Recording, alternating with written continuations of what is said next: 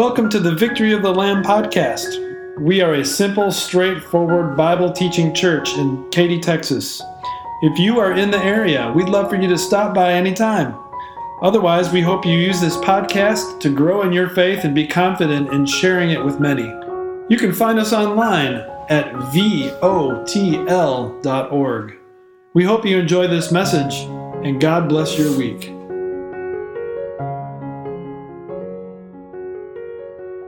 Grace, mercy, and peace from God's holy, almighty name, the name above all names, be yours in abundance today as you think about whose name is most important to me right now. As I mentioned in the beginning of the service, today in our sermon we're going to cover the verses that describe David versus Goliath, which even people who haven't spent much time in the Bible have probably heard about. Although it's really not so much about an underdog versus a favorite, it's a lot more about whose name is most important. The second commandment, which is, you shall not misuse the name of the Lord your God. And as we're thinking about that, how about this from the sports world? You've maybe heard this before too. The name on the front of the jersey is more important than the name on the back. There's a lot of different sports where the players have the name of their team on the front and their personal name on the back. And that saying is a way to say, the team is more important than the individual. And if you have any experience in the sports world at all, either playing or watching, you probably know that a really good team working together will pretty much always defeat a team that has one really good individual, but just a bunch of players also connected with that good individual. There's no I in team is another way to say the same thing. So, as you think about David versus Goliath, the Philistine champion versus the Israelite teenager, whose name is more important? Is it the Philistines or Goliath? Is it the Israelites or David? The answer is none of the above. None of those names were most important. The most important name is the name of the Lord God Almighty. Let that percolate in your mind as we explore these verses together. Since we just read them in the first lesson, and it's kind of a lengthy sermon verse section for today, I'm just going to focus in on the last paragraph midway through the sermon, verses 45 through 49. Whose name was most important to Goliath? Let's talk about him. Well, obviously his own name was most important. He was the champion of his country. He was, according to the scriptures, 6 cubits and a span tall, which is roughly 9 feet. His coat of armor, what he walked around in for battle, weighed 5,000 shekels, approximately 125 pounds. The tip on the spear weighed 15 pounds all by itself. This guy had a shield bearer going out in front of him to fend off a little bit of interference if needed. He was the biggest. He was the strongest. Where was his weak spot? It sure seemed like he didn't have one. And he knew it. And that's why each and every day, for 40 days, every morning and every evening, Goliath made sure the Israelites could only watch Goliath TV. Just in case they'd forget about him, twice a day he made sure they didn't. And he went out there and he shouted with the Philistine army behind him and all the Israelites out in front of him, I dare anyone to come out here and fight me. One-on-one. If your guy defeats me, then we will all be your slaves. But if I defeat your guy, then you will all be my slaves. He taunted and ridiculed not only the Israelites, but also the name of the Lord their God. Very obviously, Goliath was not keeping the second commandment, and he was misusing the name of the Lord, taunting him, daring him to stop it. How about Saul and the Israelites, whose name was most important to them? Here's an important thought to download today. Goliath was openly defiant, but Saul and the Israelites were just as sinful, being subtly defiant. Every day, morning and evening, as they heard Goliath shout his usual taunts, they ran for cover. They hid in their tents. They were paralyzed with fear because the name that was most important to them was theirs. Do you ever hear of them praying to the Lord for help in their time of trouble? Do you ever hear of them replaying and recounting the deliverances the Lord had given them in years gone by, centuries before, to other people that the Lord loved? All we hear about is their fear. And instead of replaying all of the details about how good God had been to them, and how powerful He was, and that He was on their side because of His grace, they just kept staring at Goliath and kept replaying all the details about him. You can just hear them, can't you? Oh man, he's 9 feet tall. Oh man, look at that armor. Oh wow, look at this.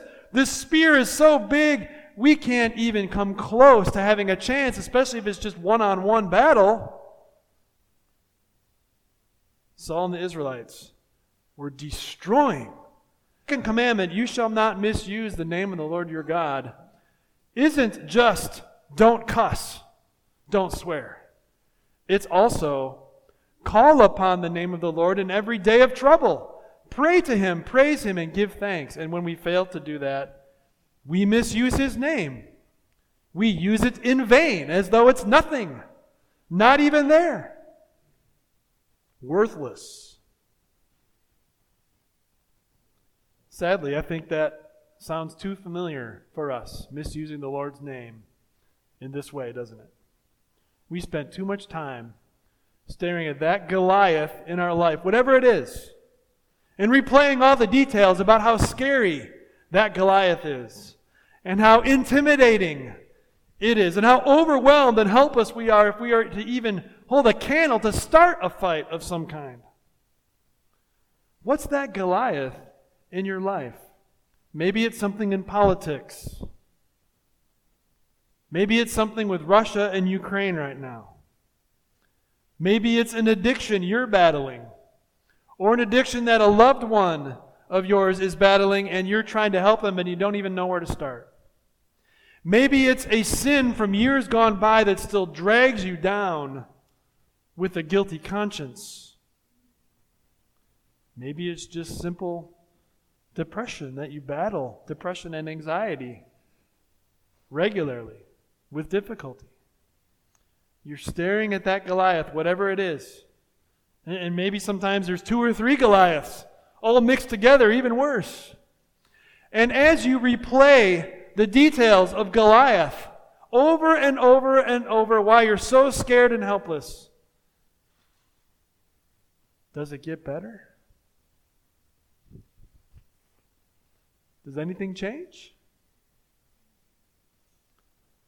Who knows how long Saul and the Israelites would have been buried in their own tents in fear if David hadn't showed up. It is sin to be this way and realize that what we are doing when we are staring at Goliath and getting all kinds of details about him, and staring at ourselves and getting all the details about what we maybe could do but are just falling woefully short, the name that's most important is either that one or this one, not the Lord. We're subtly defiant, breaking the second commandment. And that is a sin to be repented of every single day and ask for God's help in battling against it. We need Him to be our Savior because we cannot possibly be our own. I know that's not breaking news for any of us. And yet, It's a difficult battle nonetheless. Where do we turn when we feel like we're paralyzed in fear, when we're staring at Goliath and there's no place to turn seemingly? We remember things often that aren't new. They're just things that we have known but maybe drifted from or lost track of, slipped away into the back of our minds. One of them can be summarized this way. We just sang the words, "A mighty fortress is our God." After singing about how powerful the devil is and we're helpless to fight him, we sang about how powerful Jesus is and that he's our mighty fortress. And in the end, this is always true, is it not? One little word can fell the devil. One little word will chop him down at the knees and render him useless. One word. The name above all names.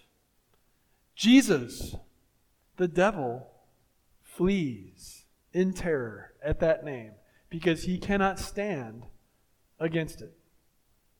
And that name of Jesus is the same name that has given you such mercy. You woke up today and guess what? God's mercy was new for you today in Christ. His forgiveness that came because of his life and death and resurrection.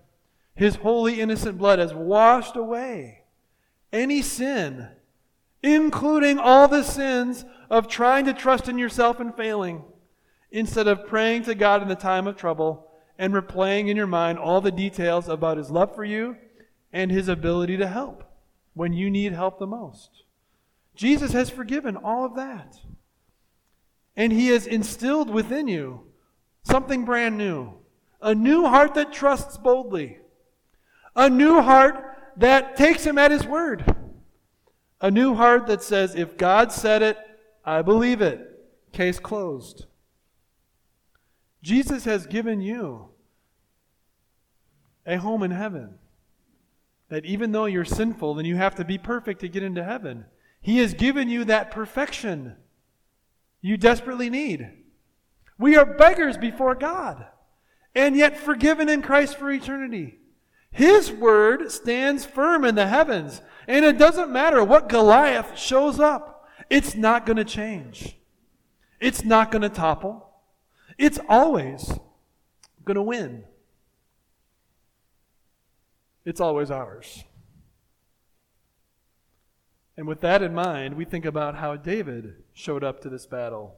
When Goliath was all about Goliath, and when Saul and the Israelites were all about Saul and the Israelites, even though one was taunting and one was quivering, there really wasn't much difference in their heart. And then David shows up and he's very different. He was just there not to battle, but to bring groceries for his brothers from home. And he came and he was shocked. Is there nobody here that can keep the second commandment? That's basically what he said. What are you doing letting this guy who's defying the name of the Lord get away with it?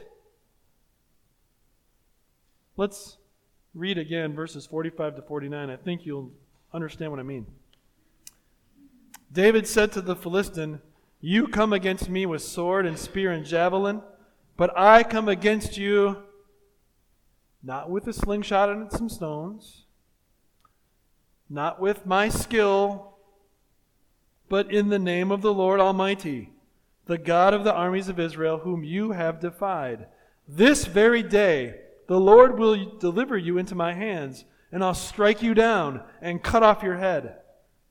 Which, by the way, in the end he used Goliath's own sword to do, because he didn't have one with him. He just had the stones and the slingshot.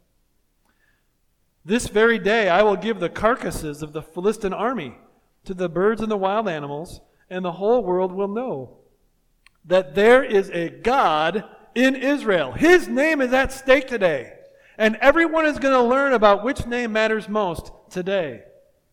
All those gathered here will know that it is not by sword or spear that the Lord saves. For the battle is the Lord's, and he will give all of you into our hands. As the Philistine moved closer to attack him, David ran quickly to the battle line to meet him. Reaching into his bag and taking out a stone, he slung it and struck the Philistine on the forehead.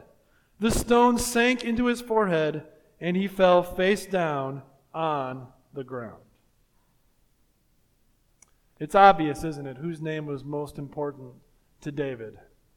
Not the Israelites, not David, not Goliath or the Philistines. The name of the Lord.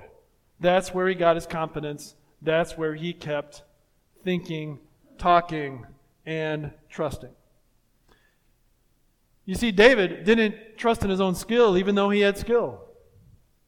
And David didn't trust in his weapons, the sling and the stone, even though he had weapons. And they obviously were effective. David trusted in the Lord. He was replaying details about how the Lord had helped David through other tough times, through other tight spots, through other times when he on his own was pretty helpless and afraid and maybe not able to make it work. The Lord has delivered me from the paw of the lion, David said. That happened. The Lord has delivered me from the paw of the bear, David said. That happened. Do you see how he kept replaying the details of the Lord's victories for him in the past? Instead of all the details about Goliath and why he was so intimidating? We can do that too, in Christ. What has God ever done to you to cause you to not trust Him?